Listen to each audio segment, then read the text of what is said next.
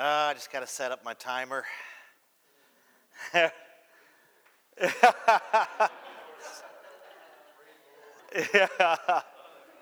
I hate you, Paul.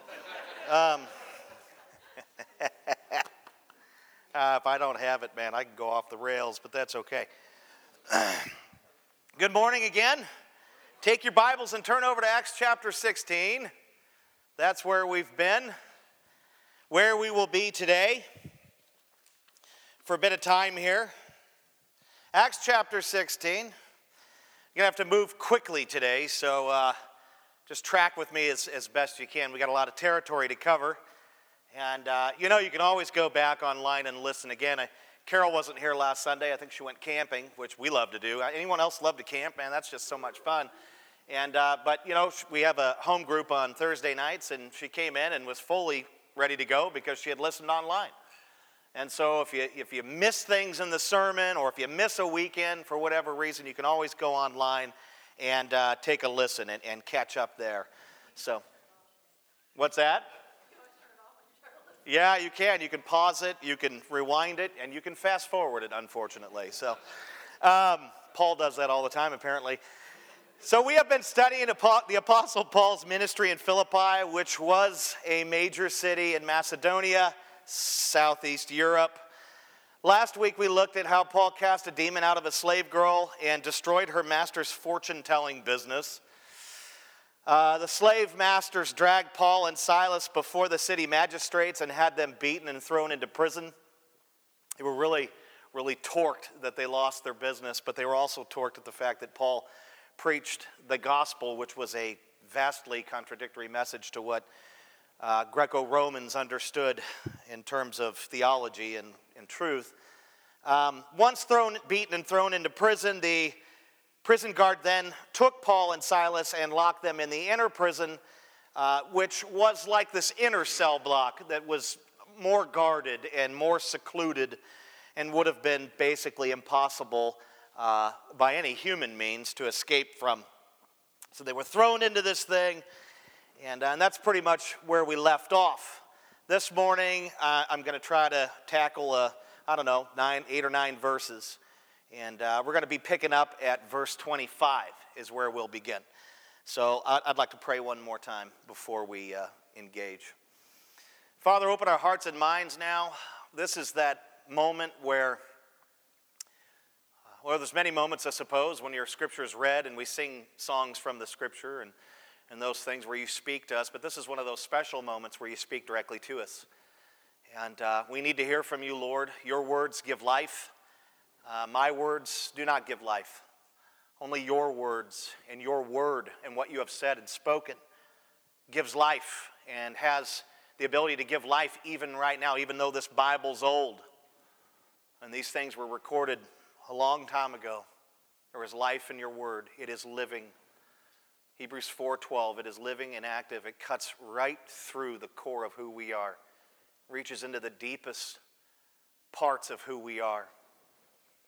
And we pray that today, Lord. And I'm excited to be able to have the privilege to be able to preach your word. And guard my lips and my tongue and my mind and my heart. And everyone in here, give them focus. And this is a great group. They're always so focused.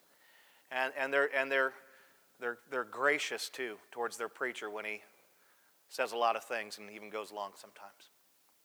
And so thank you for these folks. Bless them. I pray that you would speak to them and change them, as well as me. I'm not above them. I'm one of them. And I need your word as bad as everyone in this room, if not more so, because I'm going to preach it. And so speak to us now. And may you be honored and glorified, Jesus Christ. And we pray this in your holy name. Amen. Verse 25. Verse 25, you there? If you're there, say, I'm there. All right. About midnight. Okay, imagine with me. Envision this in your mind's eye. They're in jail, the inner cell. They're beaten to a pulp. They've been thrown into this cell. And Luke continues by saying, about midnight, Paul and Silas were praying and singing hymns to God, and the prisoners were listening to them. What the heck? Luke launches us right out of the gate by providing the most amazing picture of how a Christian should respond in the most difficult type of situation. He just comes right out in verse 25 and gives us a picture of what we ought to be doing in the midst of something like this. The city of Philippi had turned on Paul and Silas for preaching the gospel. It had actually exploded against them.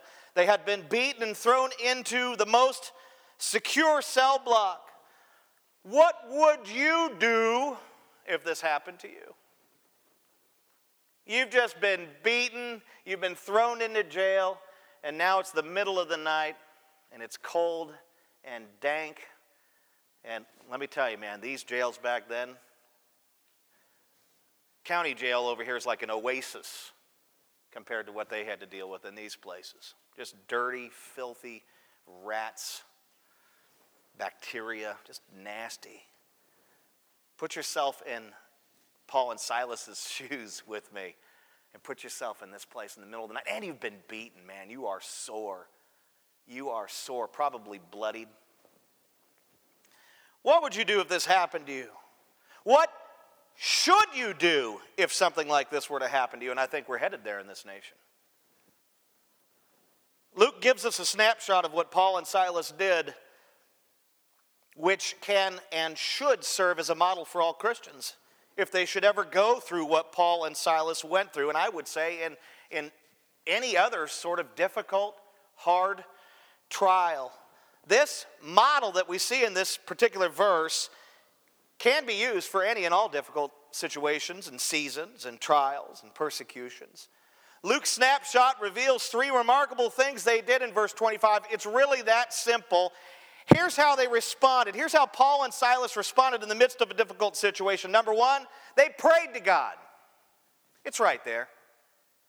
That's the first thing they did. There's a reason why that's chronologically the first thing.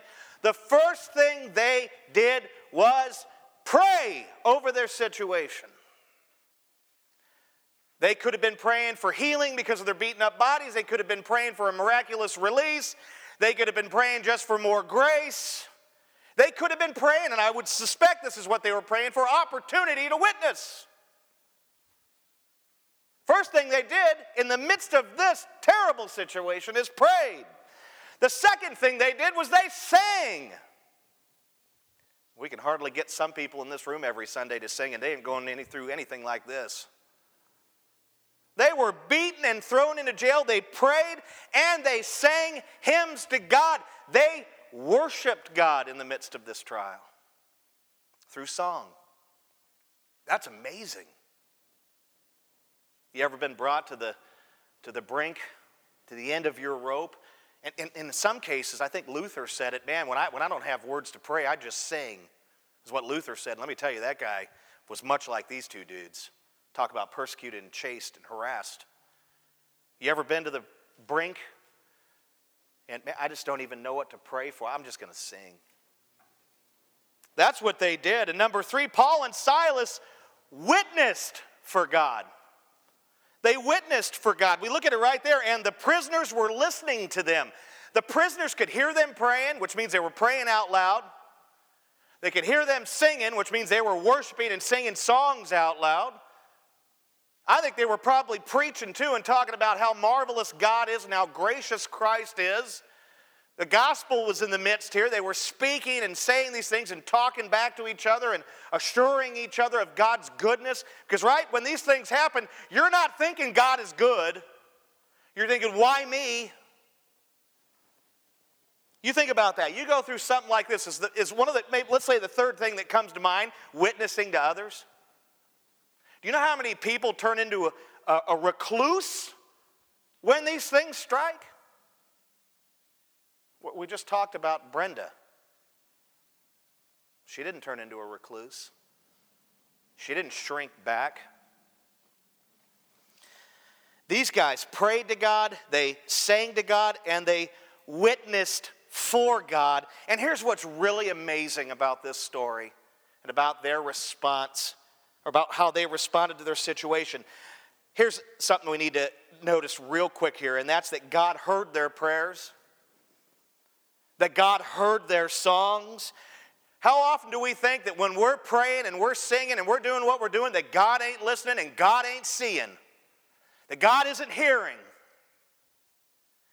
You see, God was in their midst. He heard their prayers. He heard their songs. And guess what else He did? He saw the impact they were making on the other prisoners. And God was so pleased with what He heard and saw.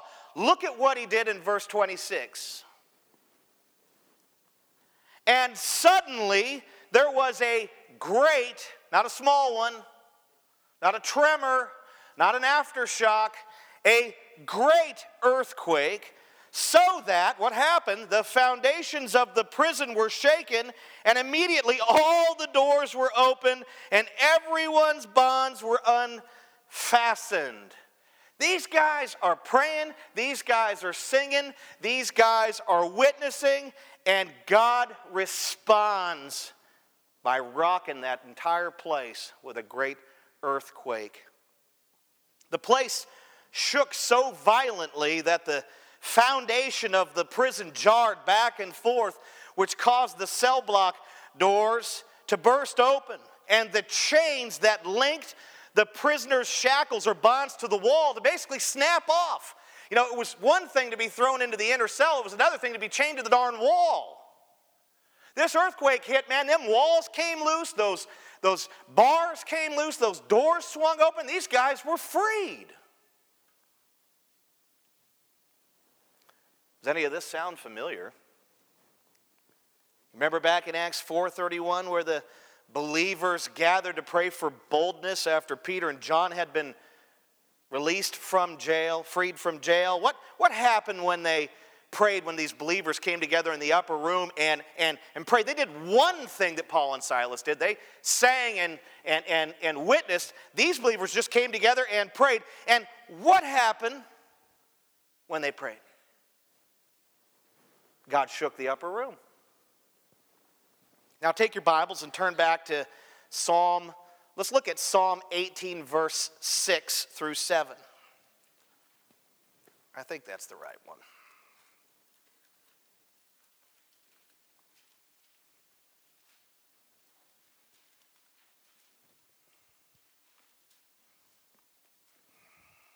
Psalm 18, Psalm 18, 6 to 7. Man, I got to figure out how to navigate my Bible more efficiently. Goodness gracious, I have no idea where I'm at. Now I know I've gone too far. Now I know I've gone too soon. Dang it. It's only the longest book in here, Phil. My goodness. How do you miss Psalms? I think somebody removed Psalms from my Bible. There it is. I was still in the prophets. Duh. All right. And then I turned right to it. Wouldn't you know? Psalm 18, 6 to 7. Let me make sure that's the right one. Don't tell me. 6 to 7? Nah, man, that ain't the right one. Yeah, go over to 19. Go over to 19 and look at 6 and 7. I don't know. Sometimes I miss these little details.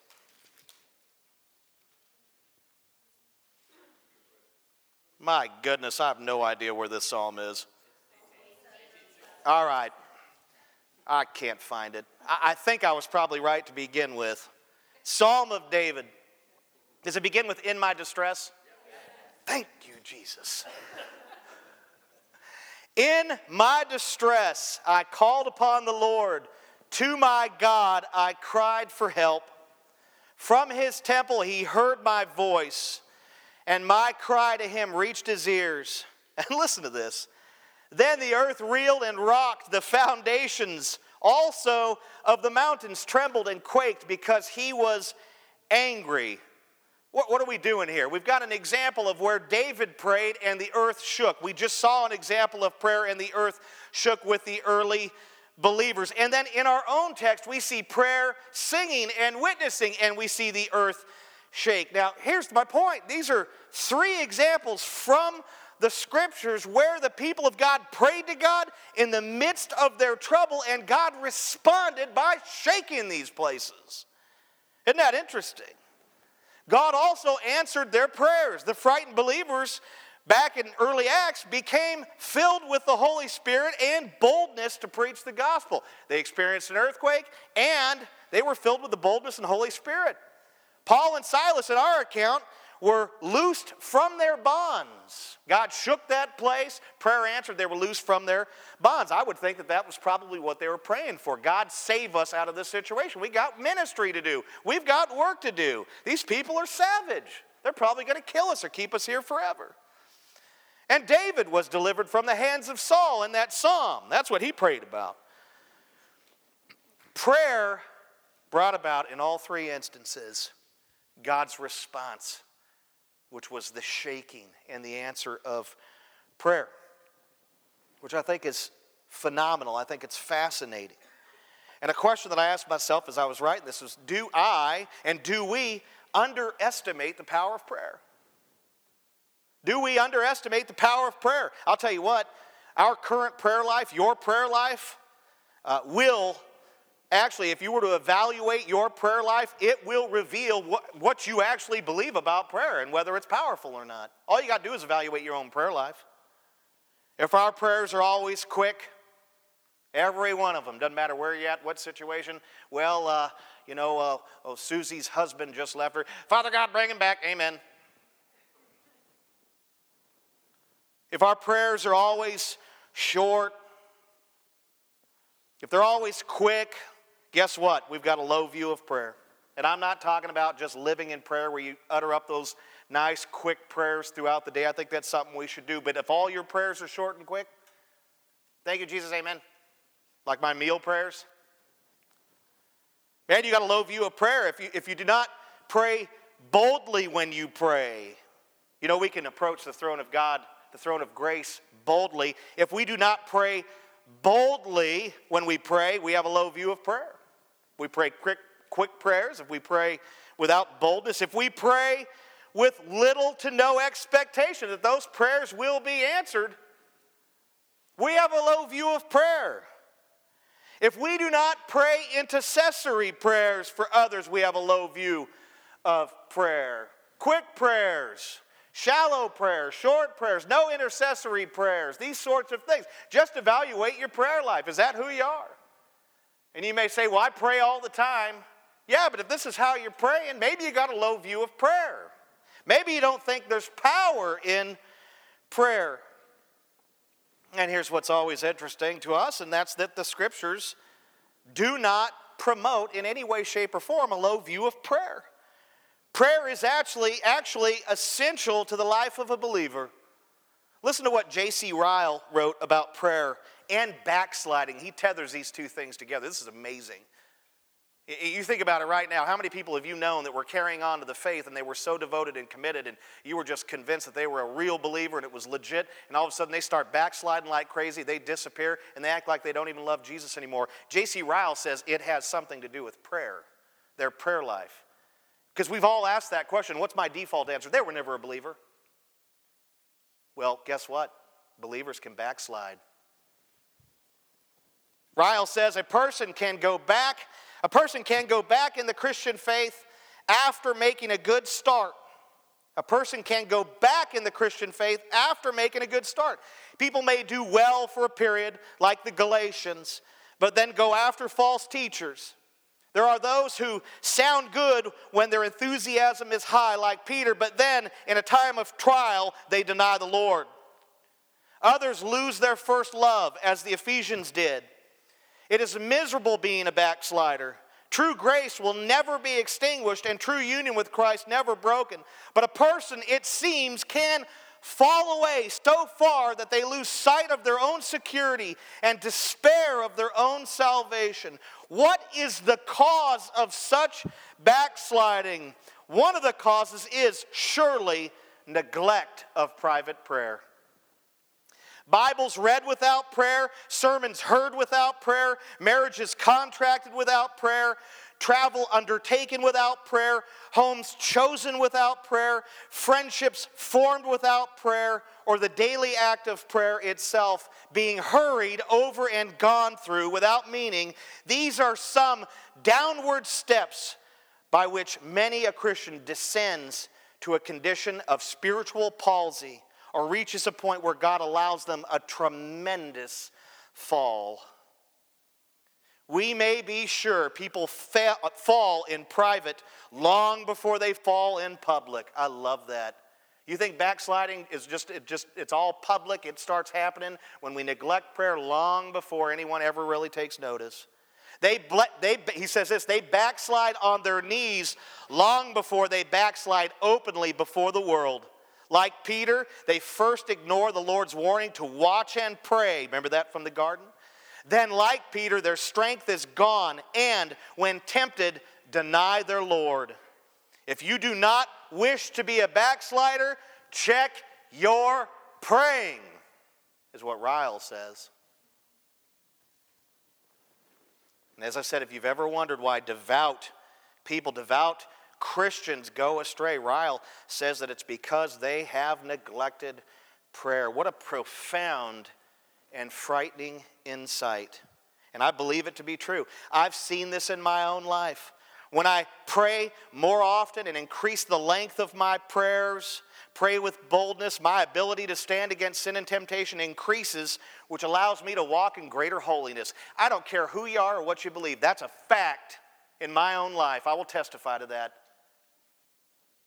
My peace, my patience, my joy, these sorts of things, because sin kills those things, they all increase when I pray and walk in holiness. My love for God and my love for others also increase as I pray more, as I take prayer seriously. Everything changes, literally. I ain't lying. I love what E.M. Bounds wrote.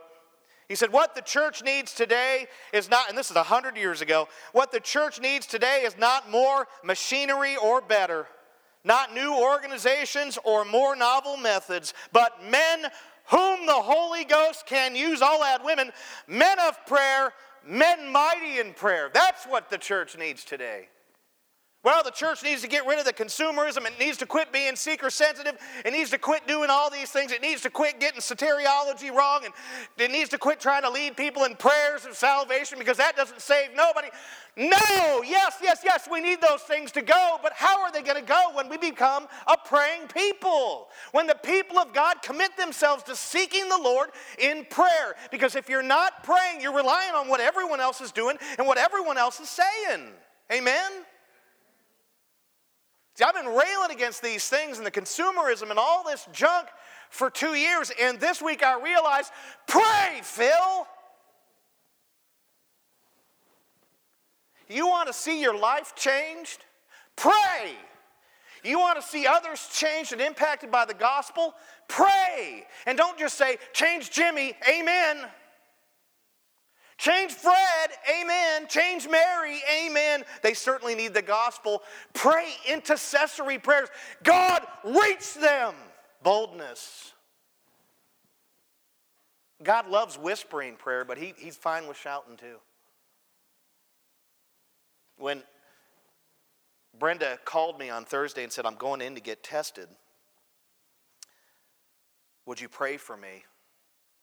I prayed after I hung up the phone with her, unlike I had in a long time. My wife's like, why are you shouting? I was in my office, and I was just praying.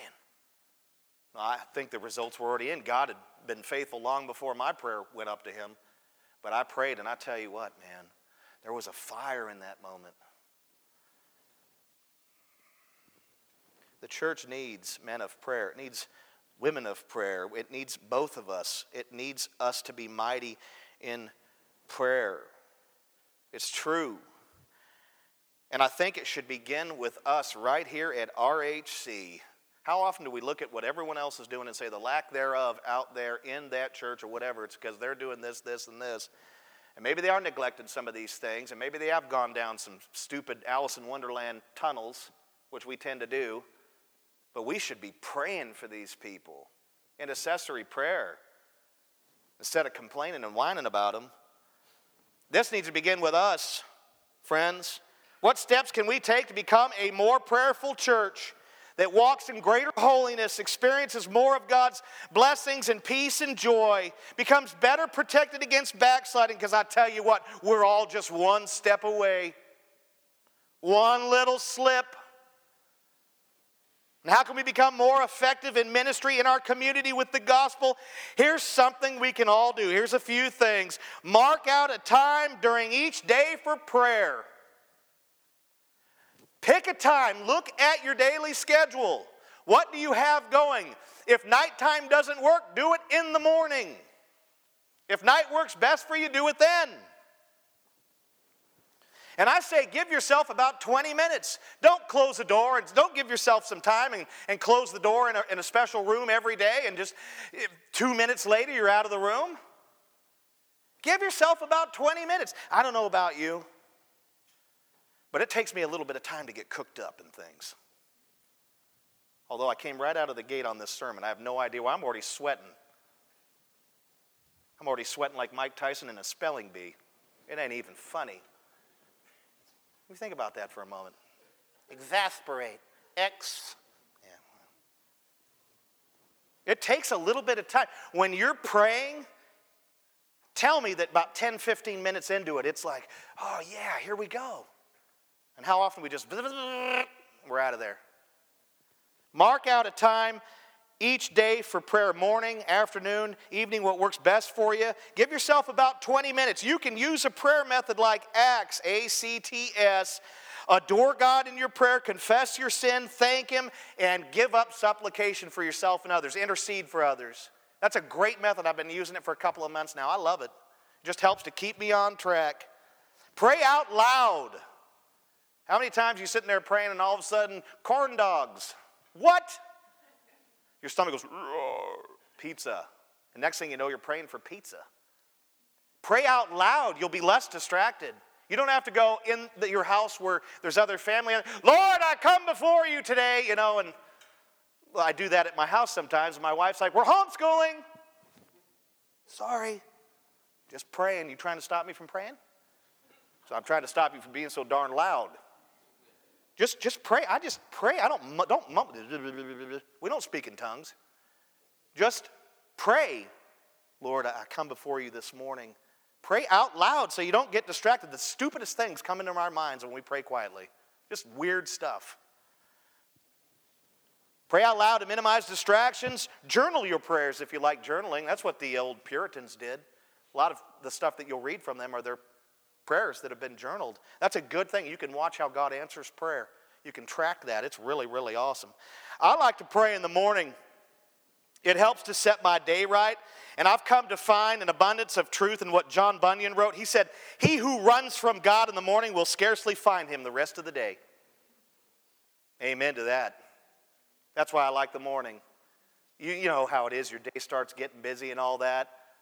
I'm supposed to be praying at 1, but I got a lunch appointment with Mark. Pick a time where it's not going to be messed up. I like the morning. It sets my day right. As I was writing this section, I was also reminded of Acts 2:42. We studied this text about 40 years ago. Acts 2:42 shows us, it was 2 years ago. Acts 2:42 shows us what the early church services were like, what the apostles put forward for the Lord's people as they came to worship. And what the Lord's people, the church, devoted themselves to. There are 4 things listed in that text. We learned about them a while ago. Teaching, fellowship, communion, and prayer. Do you see the connection between Acts 2:42 and how we run our worship services here? Do you realize that we based our gatherings off of that model, and our 2:42 thing that we'll be doing in the future is based off that? People fellowship here before and after our gathering. I wish we had more time for fellowship on Sundays. There is teaching. You got family time. You got the sermon. Aaron's always teaching us something in between songs. There is communion. That's something they were committed to, the breaking of bread. And we pray several times. All those components are there. Now, my hope in prayer as the pastor of this church has been that you, the people of this church, would develop over time, and some of you have, a devotion and commitment to those four things. Through constant exposure to them over the years, we would all begin to live them out in all areas of our lives. That we would all become, in a sense, teachers in our homes and community. That we would be proclaiming the gospel. That we would train up our children in the way of the Lord. That we would all engage in Christian fellowship outside of these walls. It's great to happen at church, but it ought to be happening outside of it.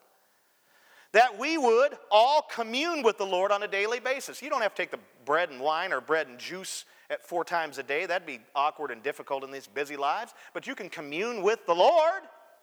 You can seek Him. You can walk in fellowship with Him on a daily basis. That's what it means to commune with Him in a sense. And that we would all become a praying people. That every one of us would become what we always hear, and that's a prayer warrior. Someone who prays. What we do in our worship services. Why do we do what we do in our worship services? Because the Bible instructs us to do these things. When we gather, Acts 2:42. And guess what? When we go. These are the things that you have been exposed to for over 2 years now. And I'm hoping that you're practicing them outside of this gathering, because that's who we're to be as a church. These things aren't for Sundays only, but for Monday through Sunday. May we commit ourselves to living them out each day. Amen? Now, what happened after the earthquake and prisoners were freed? Look at 27. Got to get a drink. It's water. Sounded like I was going to the bar. I got to get a drink. One of y'all ought to just replace that right there with vodka one of these mornings and see what happens to me when I go for it. Ha! Don't do that. I really won't be able to find any passages. Where was I supposed to be at? 27. When the jailer woke and saw that the prison doors were open, he drew his sword and was about to kill himself. Hi-yah! He's about to do that thing. You've seen those in the movies? Hi! Supposing that the prisoners had escaped. Notice how the earthquake woke the jailer up. You see it? I'm not sure if he was supposed to be sleeping. He's a jailer. He's a prison guard. Right? I don't know, dude. I think it was unlawful for jailers to nap while on duty. I don't know for sure. Being a jailer was a serious task in Greco-Roman culture. During Paul's day, jailers could be put to death for breaking their codes. If they were found to be sleeping at their post while on duty, that could be punishable by death to some degree, or at least imprisonment. If an inmate or inmates escaped during their watch, they could be put to death. If they were found to be conspiring in some way, shape, or form with an inmate or inmates, they could be put to death. I mean, they exercised their duties, their job, under the constant threat of personal death. It's like, man, if you just make one false move in that particular career choice, you don't get fired. You get killed.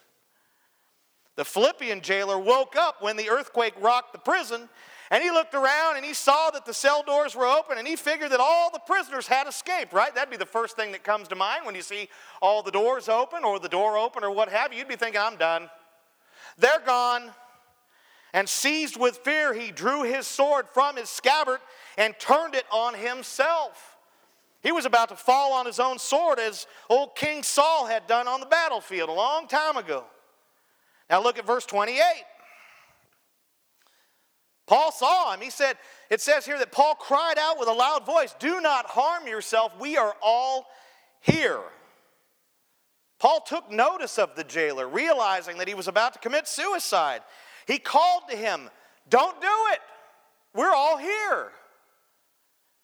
And I think it's real interesting that none of the prisoners had escaped. He said that, "For we are all here." Not just him and Silas, the whole group. No one had gone out. No one had run for their lives. Paul, Silas, and the others were all present. I kind of imagine in my mind's eye, you just realize you're in jail and you just got hit by an earthquake and everything's broken around you. I think they probably gathered up like a little clutch of eggs in the corner. Who knows? You ever been through an earthquake? We have them around here pretty regularly. None of them are all that big. I remember one we had back, I think, in the late 80s or something. When was it? Yeah. I could have surfed my pool back then. I mean, the waves were coming 6 feet out of our pool during that last big one we had. Unbelievable. Now look at 29. And the jailer called for lights. He heard Paul, and he called for lights and rushed in, and trembling with fear, he fell down before Paul and Silas. Then he brought them out and said, "Sirs, what must I do to be saved?" That's interesting. The jailer called for the torches to be lit, and he rushed right into the inner cell. The door was open. He ran in, and then he fell to his knees, trembling with fear. Now the tables were turned, weren't they? The jailer was filled with fear, and he fell to his knees before his prisoners. It was always the other way around. The prisoners were the ones who were fearful and submissive like this. Why did he fall and tremble in fear? All his prisoners were present, as Paul had declared, right? If his trembling didn't have anything to do with losing his prisoners, because that'd be the ultimate offense, what caused his trembling? What caused this fear? It would appear that the jailer was aware of the message Paul and Silas had been preaching, and he regarded the earthquake as a supernatural confirmation that they spoke the truth. While presenting the gospel before the earthquake struck, Paul and Silas may have been paraphrasing a text like 4:18 of Luke, where Jesus, gosh, I can't even get my words right. He was Jesus and Jewish. I guess I'm speaking too fast. Anyone, you get older, you start blending words together like that? Is that normal, or do I need to go get my brain checked out? It's normal? Because it scares me. I do it all the time. It happens when I'm preaching. It happens when I'm talking to my wife. That's kind of fun. What if, think about this. What if Silas and Paul had been talking about this particular passage when this earthquake hit? The Spirit of the Lord God is upon me, because the Lord has anointed me to bring good news to the poor. This would be gospel. He has sent me to bind up the brokenhearted, to proclaim liberty to the captives, and the opening of the prison to those who are bound. What if they were just preaching that back and forth to them inmates, and an earthquake hits and everything breaks loose? Can you imagine describing this passage in prison, and an earthquake hits, and then suddenly the cell doors fly open and the prisoners' bonds fall off? That would startle some of the listeners, right? Luke didn't write down Paul's exact prayers, songs, or words, but we can tell that he was preaching the gospel by the jailer's response. The jailer heard Paul, and when that earthquake struck, he put two and two together. He believed that the message of Paul was true based on the earthquake. There was no coincidence in his mind. He knew that the quake was supernatural and that it corresponded with Paul's preaching, and this frightened him. He fell to his knees and trembled in fear. That's what happened. Also, we mustn't neglect the fact that the jailer just had and just experienced a near-death experience. The earthquake could have killed the jailer along with everyone else in there. And if the prisoners had escaped, that would have definitely meant certain death for the jailer. When you add these things together, what Paul was probably preaching in the earthquake and the dynamics of that, when you add all these things together, the jailer became completely overwhelmed, he became horrified, and he became desperate. He rushed in and threw himself at Paul and Silas's feet, knowing that Paul and Silas preached what that little young slave girl had been touting all along, the way of salvation. And he asked them, when he ran up to them, he knew what they were preaching, this way of salvation. He wanted to know what that meant or what that was. He ran right up to them, fell trembling, and asked them to step right to the side or outside real quick. And what did he say to them? What must I do? A Roman, a Greco-Roman, a Greek, whatever he was, it's a Greek territory. What must I do as a Roman prison guard? What must I do to be saved? How did Paul and Silas respond to him? Look at verse 31. And they said, Believe in the Lord Jesus, and you will be saved, you and your household. This is what they said. Notice with me how Paul and Silas did not tell the jailer to clean up his life. Well, if you want to be able to come to God, you better get some Irish Spring out and wash that whole sinful, nasty body up. And you better get rid of that pornography. You better get rid of those lusts and those struggles. You better get rid of that sailor's mouth, brother. He ain't going to take you the way you are like that. You better clean yourself up. You better get in the shower. They did not tell him that. They did not exhort him to forsake any particular sin, did they? They didn't even tell him, well, you got to repent of your sins before you can do anything. They didn't even tell him that, did they? They didn't attach sin, as if he could forsake any sin in his condition right there. They did not tell him to do anything. Rather, believe in the Lord Jesus and you will be saved, you and your household. Trusting faith in Christ, apart from anything we bring to the table, is all that is required to be saved from what we rightly deserve, condemnation and hell. This is the promise of grace to us as individuals, and it extends, as we see in the text, to our households as well. John Calvin wrote, "Let us, therefore, understand that there is no salvation whatsoever outside of Jesus Christ. For he is the beginning and the end of faith, and he is all in all. Let us continue in humility, knowing that we can only bring condemnation upon ourselves. Therefore, we need to find all that pertains to salvation in the pure and free mercy of God." And we would say that's right there in Jesus Christ. Now we could be thinking at this point, since their response to the jailer was believe in Jesus, you and your household, we might be led to think, well, what about repentance? How does repentance come in?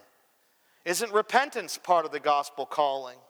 When the Apostle Peter preached the gospel on the day of Pentecost, a multitude of people cried out, "What shall we do?" Translated, "What must we do to be saved?" The first thing Peter declared was, "Repent." Jesus himself preached repentance.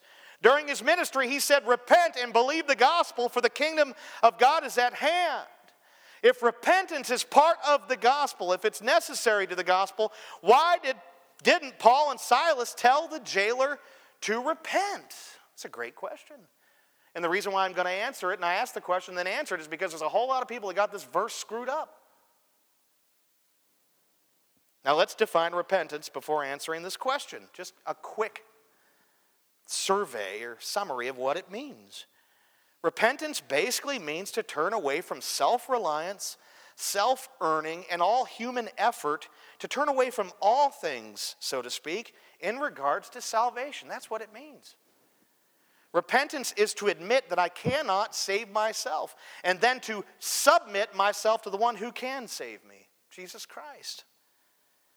How is repentance threaded into the gospel? Well, some paraphrased examples. The gospel basically says you cannot save yourself under any circumstances. So repent and turn to the one whom God sent as the Savior of the world, Jesus Christ. You can't save yourself, so turn away from trying to do it.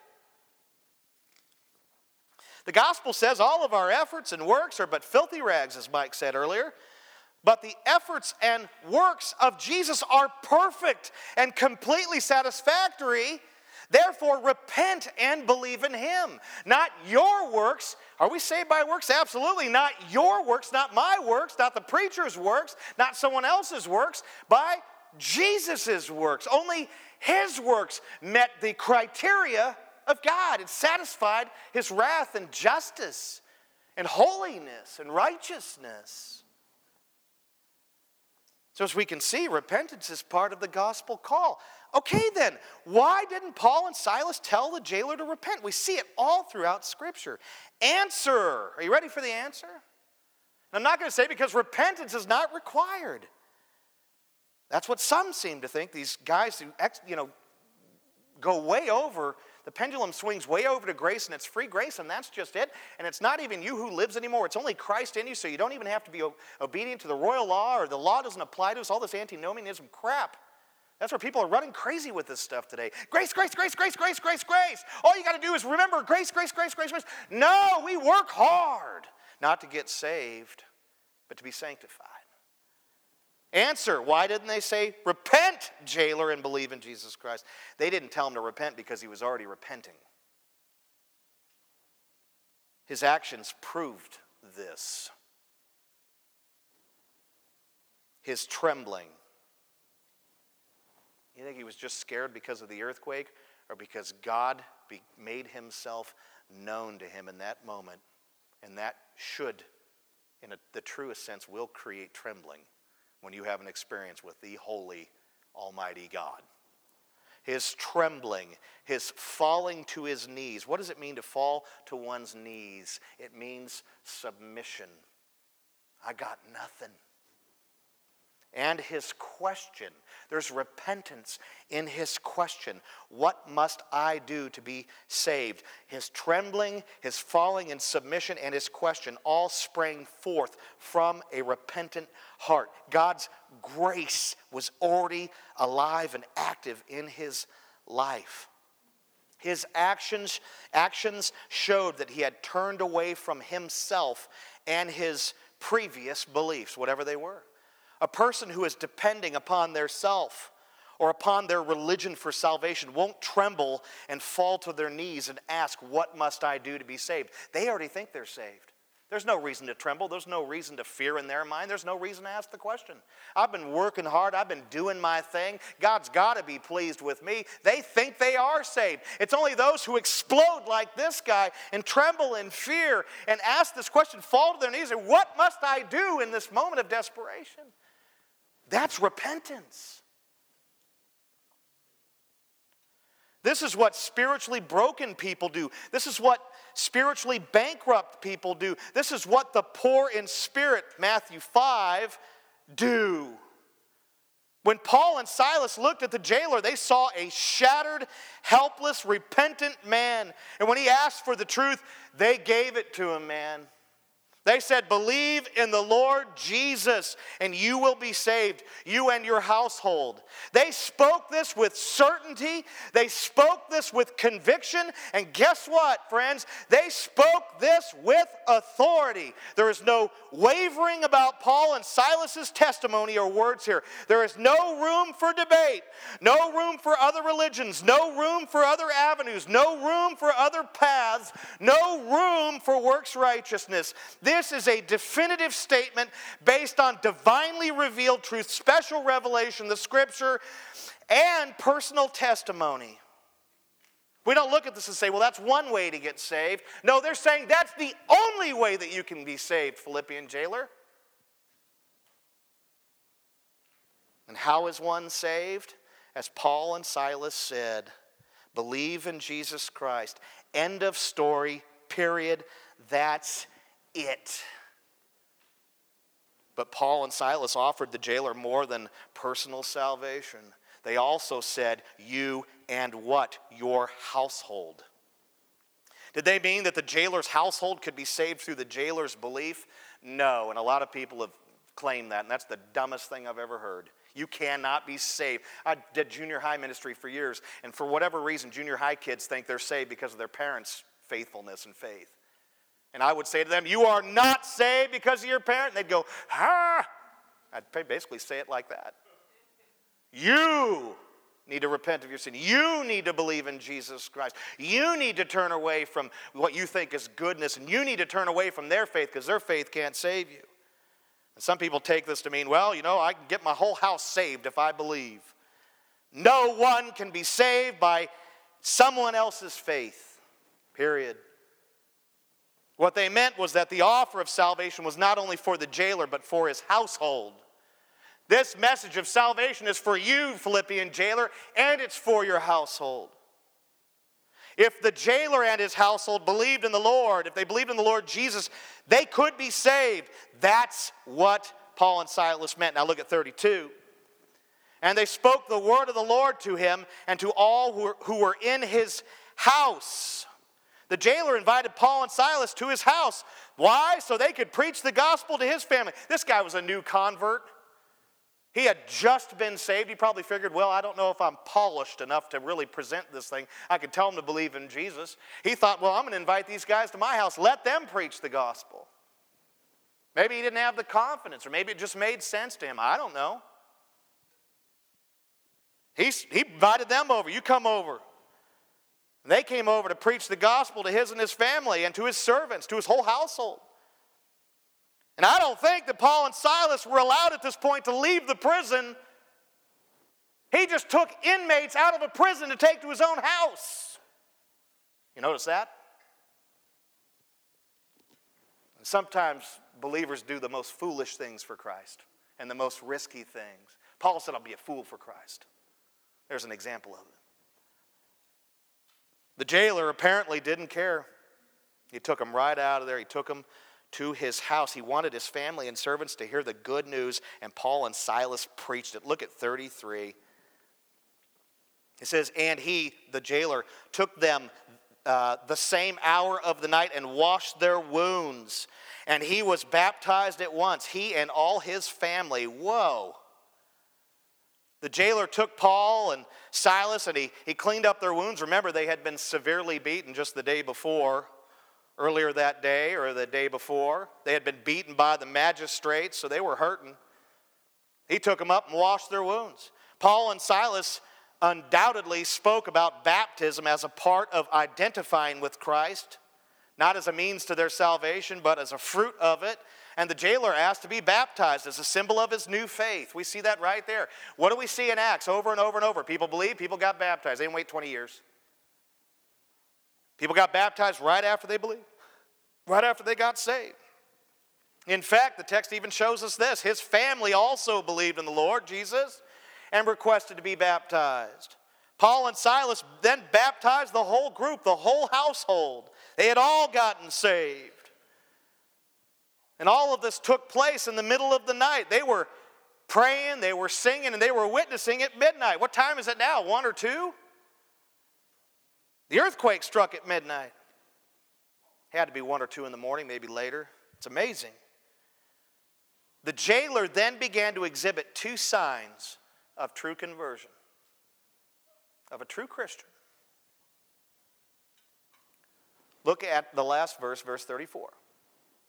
Then he, speaking of the jailer, then he brought them up into his house and set food before them, and he rejoiced along with his entire household that they had believed in God. The jailer brought Paul and Silas into the upper room of his house where his family dined. Apparently they had a dining quarter upstairs, kind of like the upper room back in Jerusalem. This was popular in homes back in the architecture in those days. He had food prepared for them, and he put it before them. They dined. What was this that he did here? What kind of example was this? How did he display a sign of true saving faith? Well, we call this as hospitality. He showed hospitality right here immediately after he was saved. The people of the Lord are to be hospitable. While Paul and Silas were eating, the jailer and his family rejoiced in their salvation. This was another display of true saving faith, which was joy. They were rejoicing over their conversion. 2 signs of true salvation. Christian will be hospitable. Doesn't mean every day they do something. Maybe they do once a week, whatever. They're going to have a heart and a disposition and attitude of hospitality towards others. And another thing, they're going to have joy. And they're going to rejoice in their salvation. That's 2 things right there in the text. Hospitality and joy are signs of true conversion. And I think it's interesting that Lydia, we studied her a couple of weeks ago, and her household, and the jailer and his household were the only people to be saved, according to our text, according to the scriptures, during Paul's first trip to Philippi. And I also think it's interesting that Luke chose to highlight the hospitality of both Lydia and the jailer. There are other accounts in Acts where we see people get saved, but there's no mention of their hospitality. This doesn't mean that they were unhospitable. I'm certain they were. But why did Luke go out of his way to include these details in chapter 16, right? The first half of 16, we see Lydia get saved. She brings them to her house. turns her house into a missions base. She shows them incredible hospitality. And right here with the Philippian jailer, after he gets saved, invites them over, his household gets saved, they get fed, there's rejoicing. See the hospitality? In both instances, these are the only two accounts during the first missions journey where we see people get saved in Philippi. After this, Paul leaves. Does a couple more things after this, and then he's out of there.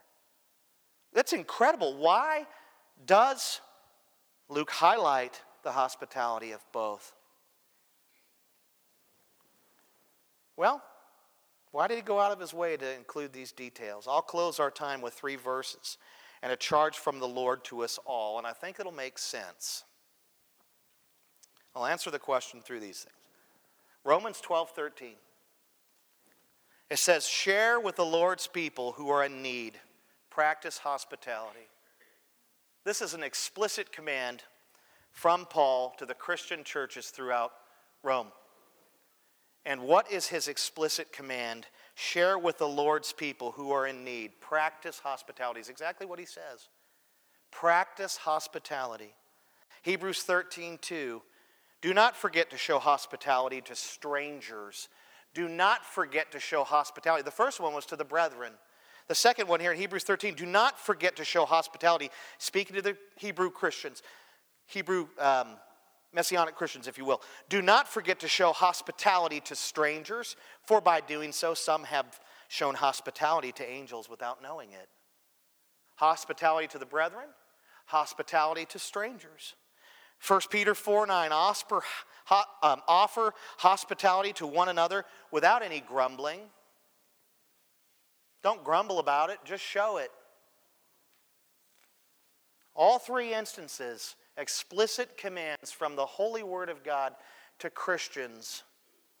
These verses make it very clear that hospitality is required of all Christians, which I think is one of Luke's big points in chapter 16. I don't want to take away from the salvations and the grace of God moving in that way, but you better ask yourself, why does he include the hospitality of both of these groups of people or these 2 individuals in only 2 accounts of salvation? That's amazing. In the beginning of the chapter and the end of the chapter, he does that.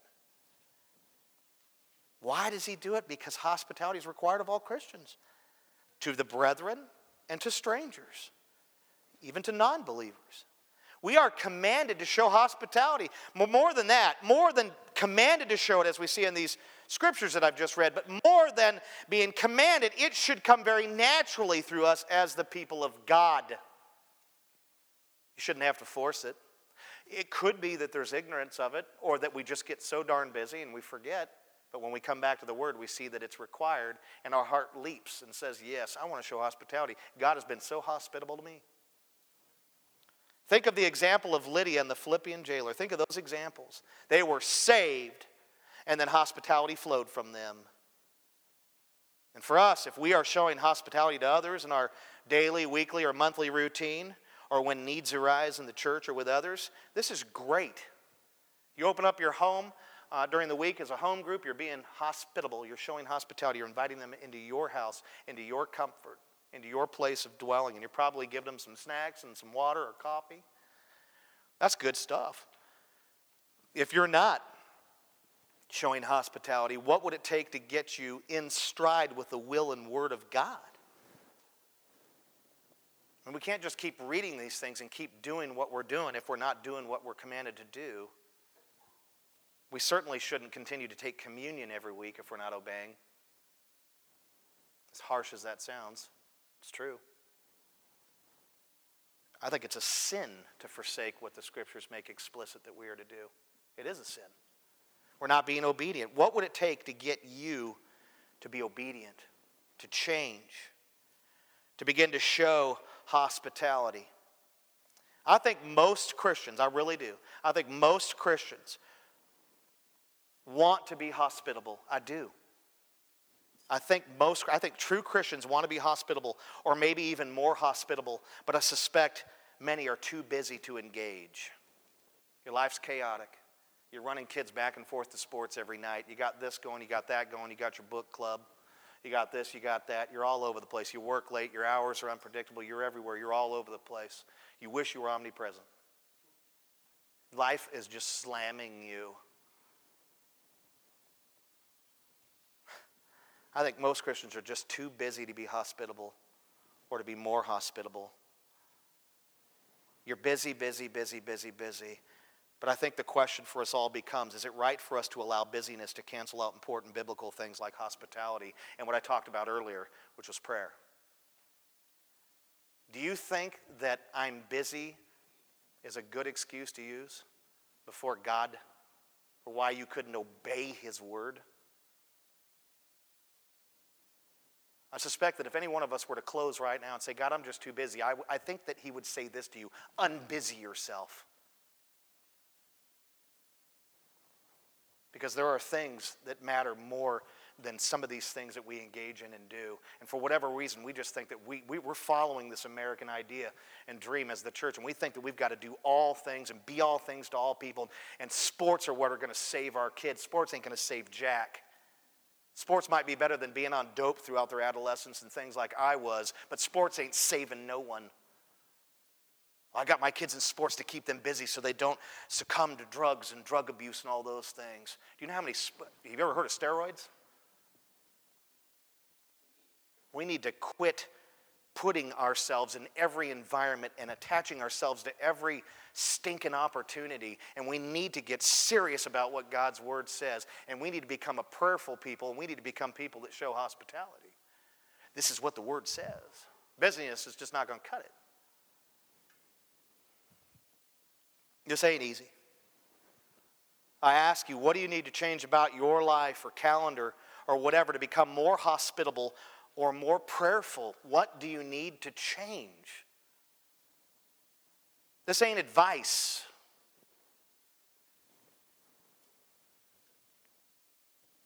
It could also be, according to our text that we've been studying, that some in this room have yet to experience a saving relationship with the Lord Jesus, which this text makes so clear that is of the highest importance.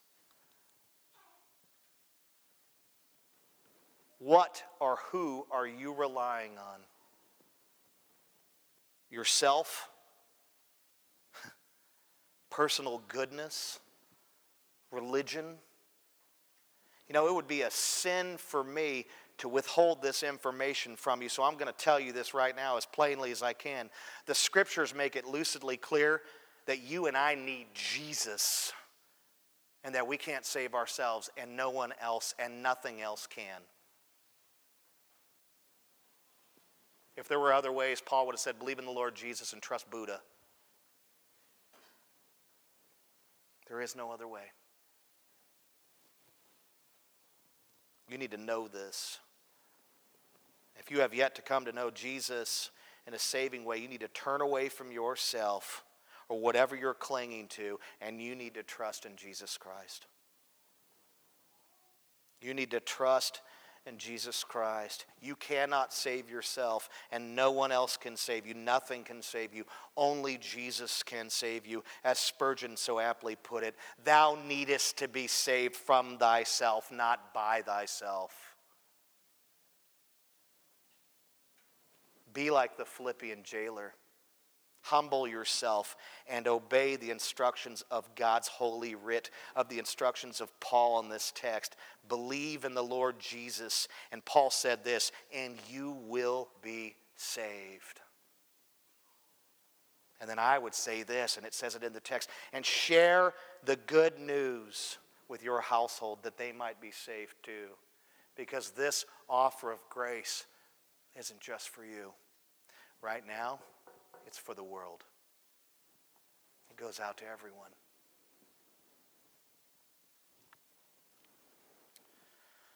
It's time for communion, which is for the Lord's people alone. If you do not have a saving relationship with Jesus Christ, I just warn you in all love, don't take the elements. Do not take the bread. Do not take the juice if you do not believe in Jesus Christ, if you are not trusting in Him for your salvation, Him alone. And church, I want you to ponder the things you've heard this morning during your time with the Lord in communion. I want you to ponder these things that we've talked about, hospitality, prayer, the importance of these things. I want you to ponder these things. Get real with God this morning. And if you haven't been obedient in these areas, confess and repent of your sin. We want to also remember the finished work of Jesus Christ. That's what those elements represent, that juice and that bread, his broken and shattered body, and that juice represents his shed blood for the remission, permanent removal of our sin. Maybe you haven't been a hospitable person. Maybe you haven't been a prayerful person. Maybe there's other sin in your life. So what? Confess it to God. Remember what Christ did, because guess what? Those sins he removes. And I implore you to be refreshed in God's grace after you spend some time confessing and then remembering what the Lord Jesus did, what only he could do. Be refreshed by God's grace. Be restored. Be renewed in this moment. And then I'd also say, too, commit yourself to obeying the Lord. I'm going to warn you, too, believers. If you haven't been a prayerful person and you're not a hospitable person, you haven't showed these things, don't sit down and pretend with God and take these elements. You need to you need to confess your sin and say, God, I'm going to commit to these things. Show me the way. Now you're free and clear to take the elements. We can't keep taking the elements every week, every Sunday, while we still have sin in our lives when we're not obeying the word. We're just racking up judgment on ourselves, discipline on ourselves. I know that's what I have to do. I've got to come to terms with who I am. And God wants me to change. And he's empowered me to change. Father, thanks for this time. And I pray that we'd be real with you. That we would confess any sin that we have. And it might not be hospitality. It might not be absence or neglect of prayer. It could be a billion other things. We're sinners. God, may we have a time of confessing our sin, a time of remembering what you did for us, Jesus Christ, and how the work is finished. It's all you. We would be refreshed and that we would recommit ourselves to obeying the royal law, loving God, doing what he says, and loving others and caring for them and meeting those needs and showing hospitality. There's a million ways to love others. May that be our true heart, to love God and others. That's a believer. Thank you for this time, and we pray this in Jesus' name. Amen. Help yourselves.